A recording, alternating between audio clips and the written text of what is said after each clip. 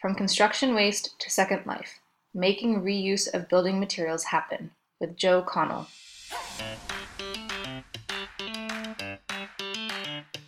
Hi, I'm Katie Wellen, and join me each week as I talk with experts around the globe about circular economy. You'll find out what's being done to make it a reality, and if it can really solve the problems it promises.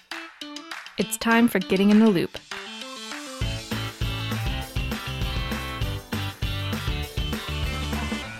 Welcome back to the Getting in the Loop podcast. I'm Katie Wellen, and I want to give a big thank you to all of those who have left reviews on our iTunes page. Last week, we started our Earth Day giveaway in collaboration with last week's podcast episode guest, Catherine Wheatman.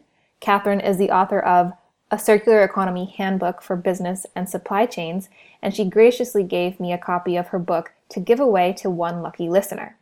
To have a chance at winning, all you need to do is leave a review of this podcast on iTunes. I'll be drawing one review at random on May 1st, so you still have some time to get your review up on the iTunes page. To learn how to leave a review on iTunes, even without an account, check out the show notes of Catherine's episode 8, at gettinginthelooppodcast.com.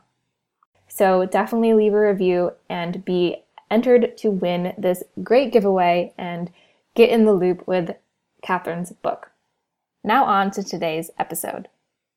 Today on the show, we're talking with Joe Connell, the Executive Director of the Building Materials Reuse Association, also known as BMRA. Joe's been in the building trades since age 15 and has 20 years of experience in the reuse industry, with many accomplishments including helping to launch several local reuse groups in Portland, Oregon, and serving on the City of Portland's Deconstruction Advisory Group to pass the nation's first deconstruction ordinance. In this episode, Joe tells us about the BMRA and shares his knowledge of the building materials reuse landscape in the U.S. We focus on current opportunities, challenges, and trends regarding building deconstruction and material reuse. Thank you so much for being here, Joe. It's great to have you. Hi, Katie. Nice to be here. Thank you. You are the Executive Director of the Building Materials Reuse Association. Could you tell us about this association? How did it come about and how does it work? Well, the BMRA is actually celebrating its 25th anniversary this year. So we've been around a long time. We were started back in the early 90s by a bunch of old deconstructors and reuse folks and some folks from the forest research industry, just trying to figure out how they could make a difference. You know, a lot of the work of deconstruction over the last 50 years or so has been very much under the radar. You know, deconstruction and reuse went underground for a long time, and it's nice to see it making a resurgence again. But for a long time, it was up to small individual local operators doing much of the reuse. So BMRA grew out of that movement early on, and we're still here promoting reuse and deconstruction nationally and a little bit internationally. We work with folks in Canada and Europe a little bit as well, and Australia. So we get around. Mm-hmm. It's really fascinating, and as you say, it's sort of like this resurgence as well in this interest in deconstruction. I was thinking, who do you work with on a day-to-day basis? Well, our core group we're a member-based association. So that said, we've got a couple of hundred members in the countries I mentioned. Most of our membership tends to be actual deconstructors, contractors who take buildings apart, reuse professionals who operate reuse centers. We also have a number of upcyclers, people that take the materials claimed from deconstruction, turn them into a new product or upcycle them into a value-added product. We're also finding that we're connecting more and more with people in other, what we call our connected industries. People who work in sustainability, pollution control, people who are connected to city or state or regional governments that have an agenda to to reduce waste or other things like other goals that reuse and deconstruction can assist with. So more and more we're connecting with those folks as well. We also are involved a lot more with researchers and students who are doing sustainability programs and are seeing reuse and deconstruction as a very interesting opportunity for development. Mm-hmm. I'm thinking, is there a specific type of material you're often working with or you find your members are working with? Is it more concrete, wood? Yeah, our industry, again, because growing up with a lot of smaller local nonprofits and operators, the low-hanging fruit, if you will, tends to be residential. So that's pretty much what our industry's grown up around.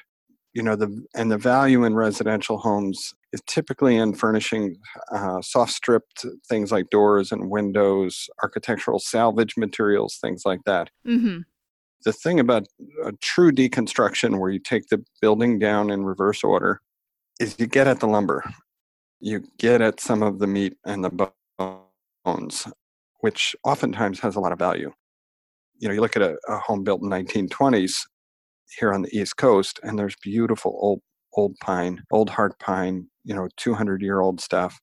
Go down south, it's yellow pine. You go out west, Northern California and the Northwest, and there's 2x10 cedars framings, and this material is just incredibly valuable. Maybe not always monetarily, but it's a resource that we won't see again, and typically it's being wasted. So that's the deepest value coming out of deconstruction and reuse.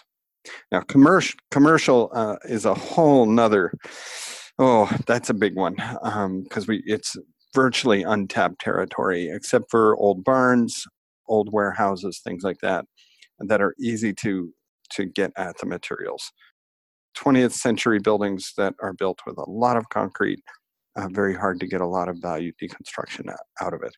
That said, I did know of a giant warehouse in Portland, Oregon that was built of 2x6s on the flat, laid up, the entire factory. And the whole thing was dismantled, and all the 2x6s, which were all beautiful old clear Doug fir from back in the day, it was all dismantled. And that beautiful virgin Doug fir was saved. So it is possible to do it on a large scale. That's crazy. I'm thinking a lot of times when I think about reuse and materials, like coming from my perspective of buildings, I think of, these giant skyscrapers or, at least commercial buildings, but that's just one aspect of it. You have all of these other types of buildings, the commercial, the residential, and also what you say about like the preservation with the different types of material sources as well, the cedars that you mentioned, for example. I've never thought about it like that before, so it's quite interesting. Mm-hmm. There's also, you mentioned preservation, there's also, we're doing more work and making more deeper connections with historical preservation folks.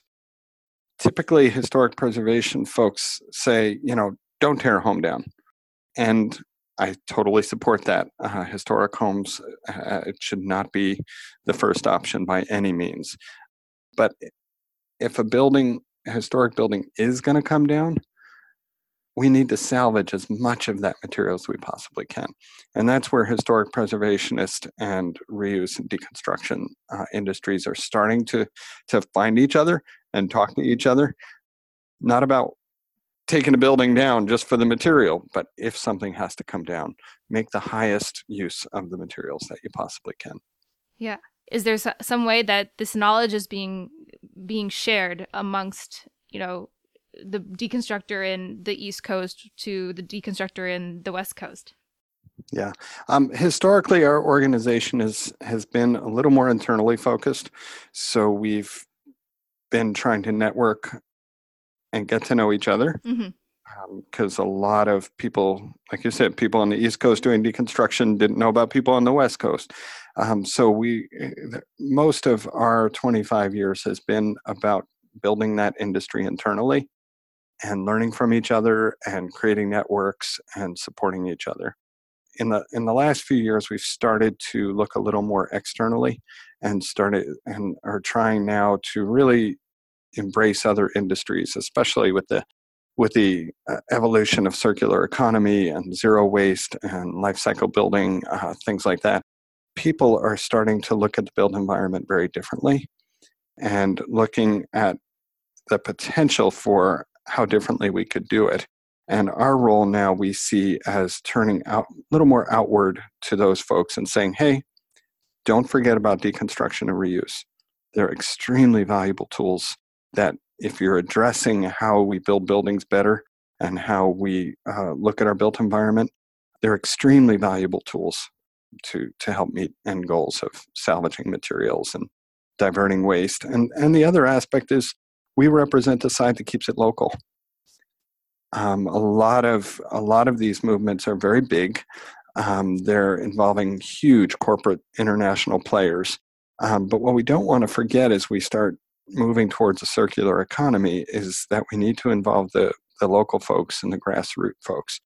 One of the really fun things about our industry is deconstructed materials and reuse centers tend to keep the materials local and available to people who need them.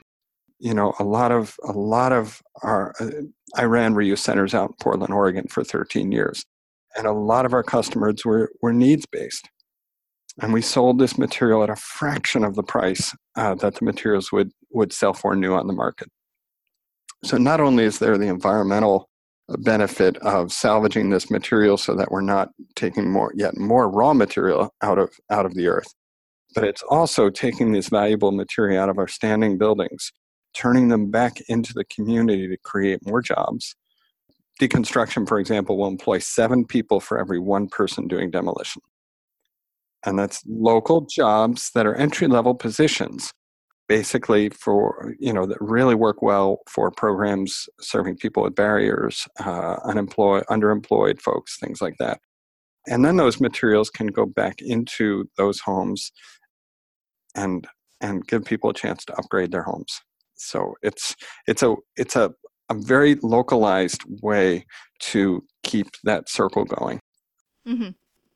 I think a lot of times, especially with the interest in circular economy, it's been this focus that it has to be, big global players. So what I like about the BMRA is the fact that you're saying, no, actually, a lot of this, the building and construction sector, it's not just about, commercial buildings. It's not just about at a global scale, but it's also, the local people and a social and environmental aspect. Yeah. The other thing I'll point out there, if I can take a moment, is it's deconstruction reuse is nothing new. We've been doing that with the built environment since our ancient ancestors stacked one rock on top of another to build a shelter. When that shelter fell down, they took the rocks and moved it, across the path to build it again. We're talking about how we've always done it. The change really didn't come about until post-World War II. Prior to that, local deconstruction, dismantling, salvage, reuse of materials was the norm. No one even thought about it. It's like the folks talking now about, we can make bottles that can be collected at your door and refill them with soda or something. The old milkman model. It's like, okay, well, I remember Milkman. We had a milkman. I think he was also my mom's bookie, but that's another story. So we're coming back to what we've always known how to do, and it wasn't necessarily globalized. It was localized. Now there were some very, very big companies taking skyscrapers down in New York City post-war, but it was all done by hand and minimal machine. Now we need to find a way to balance those, to take advantage of modern technology and machinery and know-how, but go back to those grassroots of saying, wow, this still has value. The easy days of taking raw materials out of the earth, shipping them around the world, building a structure, and then throwing all of it away 50 years later has to end. Mm-hmm. Yes, I agree. I would agree with that. I'm thinking in terms of the technology that you mentioned about, like technology with deconstruction. Has there been a lot of, have you seen improvements in the last couple of 10, 15, 20 years, or interest in technology and deconstruction? Absolutely, yeah.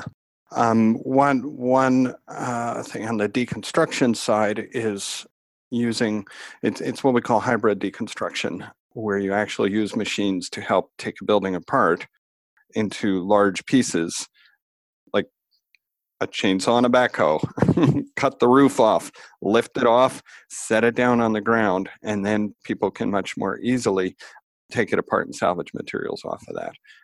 There's several variations of mechanized deconstruction that can come to play there. On large scale, that could be developed immensely. Mm-hmm. Thinking of commercial work again. On the other side of the coin, I was just at a building called the Kendata Building down in Atlanta. It's at the campus of Georgia Tech, and it's a living life cycle building. And what they did for the second floor platforms is they used 2x4 and 2x6 materials on edge, nailed to each other. So they did as much timber as absolutely possible. And this is a new development as well. A lot of people are looking at timber construction because timber is much more renewable. Mm. And it embodies carbon, and it can be replaced much more quickly than concrete. So folks are looking again at timber build and how we can do even timber skyscrapers. Yeah, it's really cool. Yeah, it's very cool. But this particular project used virgin 2x6 material for the structural integrity, sandwiched between reclaimed 2x4, because the 2x6 created enough structural integrity that they didn't need to rely on the integrity of the 2x4. So they made decks, 10x10 decks out of alternating 2x4, 2x6, all nailed together, and then put them in place on beams that were, collar beams. And that became the floor and the ceiling, and it was all reclaimed. And they saved a huge amount of money, evidently, doing it over buying all new material. Wow. So there's a lot of very smart people starting to think about how we can build differently. And the other aspect to that is building for deconstruction or designing for deconstruction. Architects and engineers thinking, how can we create and how can we design and build a building so that 50, 100 years from now, it can be broken down very easily into its components and reused. Mm-hmm. I've heard some about buildings as material banks. This kind of idea of design for the future, and I'm coming from the perspective of being in Europe and hearing about that. So, is there a lot that's also being discussed in the U.S. regarding that? Yeah, I've looked at the Building for Materials Banks, BAMB. In Brussels, I think it is, and it's really brilliant what they put together there. We haven't gotten quite that far as far as how we articulate it or even how we measure it. As you know, in the States, we have 50 states and a federal government, and sometimes it seems like if they talk to each other, they're talking in 51 different languages. So it's hard to make centralized change, unfortunately. EPA should be given a lot more authority and a lot more responsibility to coordinate these efforts. Unfortunately, they're not. So there's my political bandwagon. There are a lot of people, though, talking about materials banks. EPA has a group called the Sustainable Materials Management Group, and they do look at at the materials that are in our built environment at this point. One basic thing we've estimated is that right now there is about 1 billion board feet of 2x6 and 2x4 material standing in U.S. homes. A billion, did you say? A billion. A billion. Over 1 billion, wow. Easily. Now, if we look at, I read another estimate that 30% of U.S. homes will probably be taken down in one way or another within the next 50 years. Really? That's a lot of wood. It's a lot of wood coming out of U.S. homes. Well, I think that a lot of the homes in the U.S. were built post-war. Yeah, no, it makes sense if I think about it. Yeah. But to really think about that, because that's one of the things as well about, the fact that we're looking at buildings as material banks and the design of buildings now for the future, but you maybe miss all of this opportunity of what's coming or it's going to be coming up quite soon. And what's going to replace those homes? Where are those materials going to come from? Are they all going to come from raw materials from our forests, from mining? Ooh, I hope not. Well, it sounds like a good opportunity for the BMRA. I hope so. I think so, yes. I hope we can take advantage of it. Yeah. So, Joe, I also see that the BMRA has an upcoming conference. Could you tell me a little bit more about that? Yeah, our annual conference, which we've been doing for years, historically drew together mostly deconstruction and reuse professionals because we were all lonely people operating in different parts of the country, so we'd love to get together. But the last few years, it's really morphed into more of, like I was saying before, that outward turning. And our conference is trying to draw together the various industries that are also part of the built environment: architects, designers, engineers, waste haulers, city officials, folks like that. Anybody who is involved in the built environment and the handling of materials. We want to address that. We want to make sure that deconstruction and reuse is a part of those conversations, be it circular economy, zero waste, landfill diversion.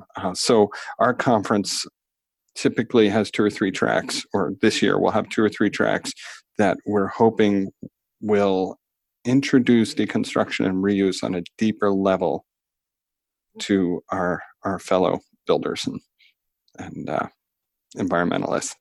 Yeah, excellent. So that's in Pittsburgh in October. Yeah, that'll be Pittsburgh, October.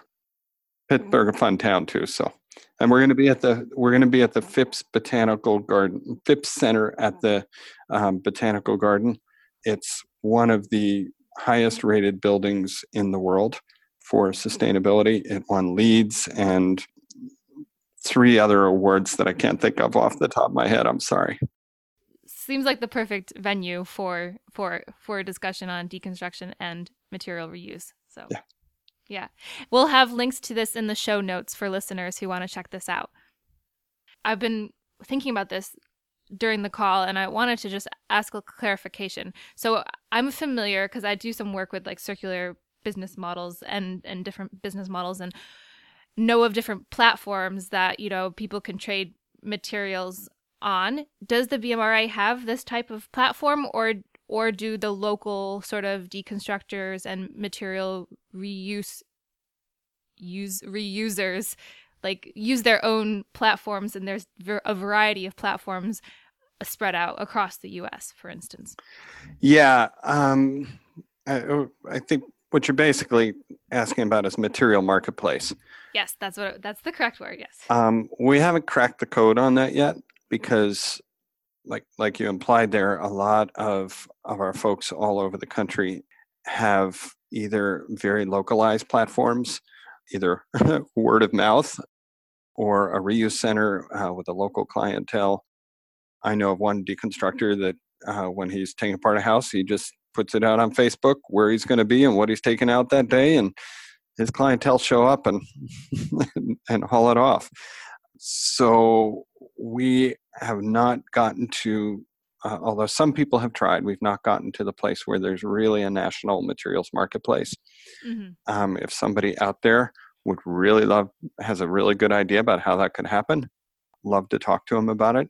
I know of a couple of folks that are trying. Planet Reuse tried years ago, but could never get it off the ground. There's a fellow in California starting up something called Recapture It, which is an attempt at that. The things that go and make it difficult are the volume of these materials and the difficulty in transporting them.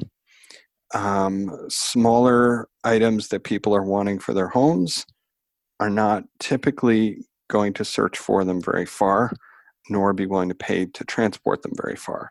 On the other end of the scale, you get commercial developers or architects and engineers who could scale up tremendously and take a lot of used materials off of somebody's hand.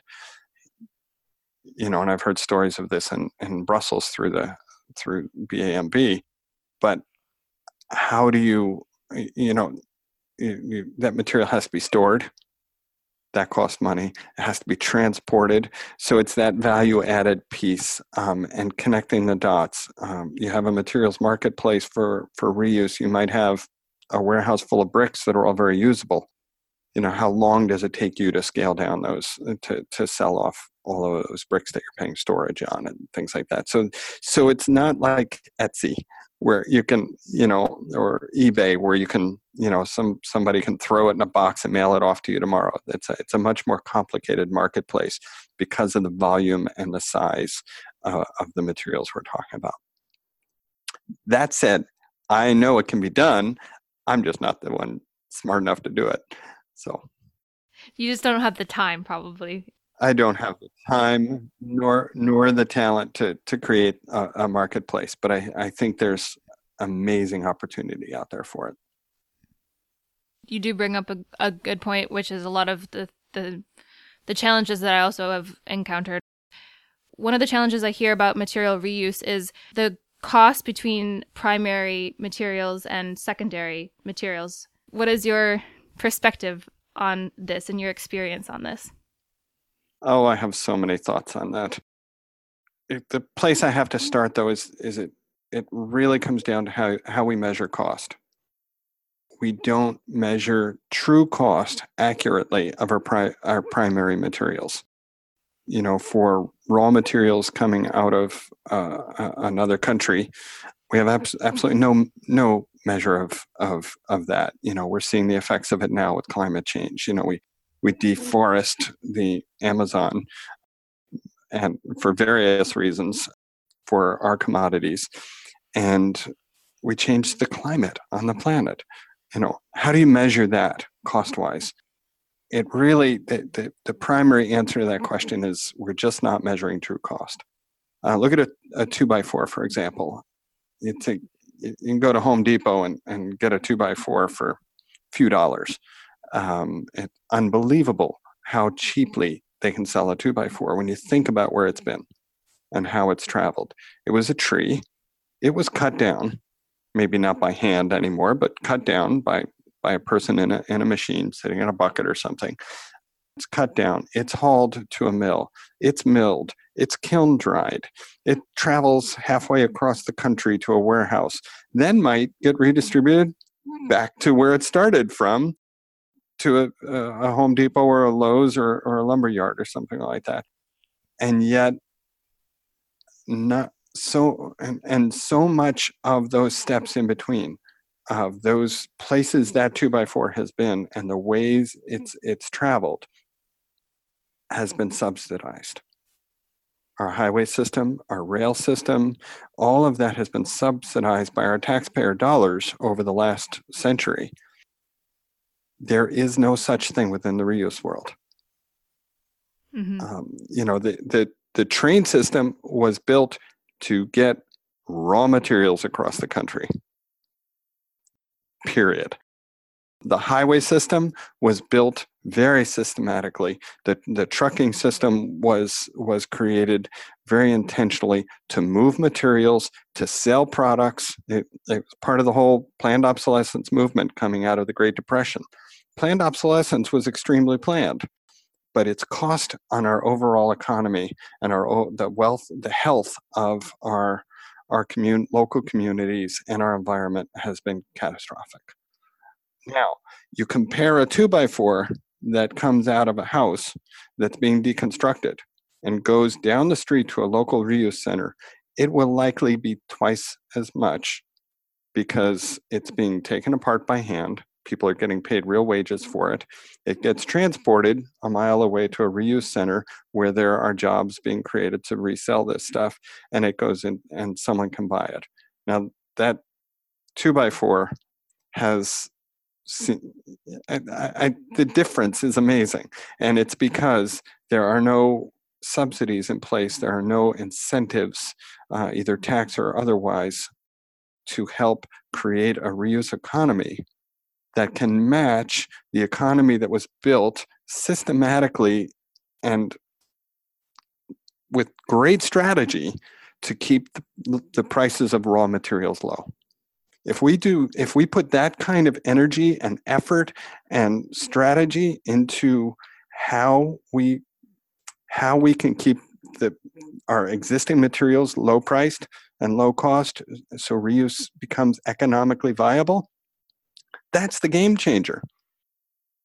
So it's really it's not about how do we drive down the price of that salvage 2x4 by paying someone less to pull the nails out. It's how do we create an entire system that supports that and brings the cost down. Yeah, as you're saying, the system is not designed for the reverse. It's only for one way. One-way pipeline.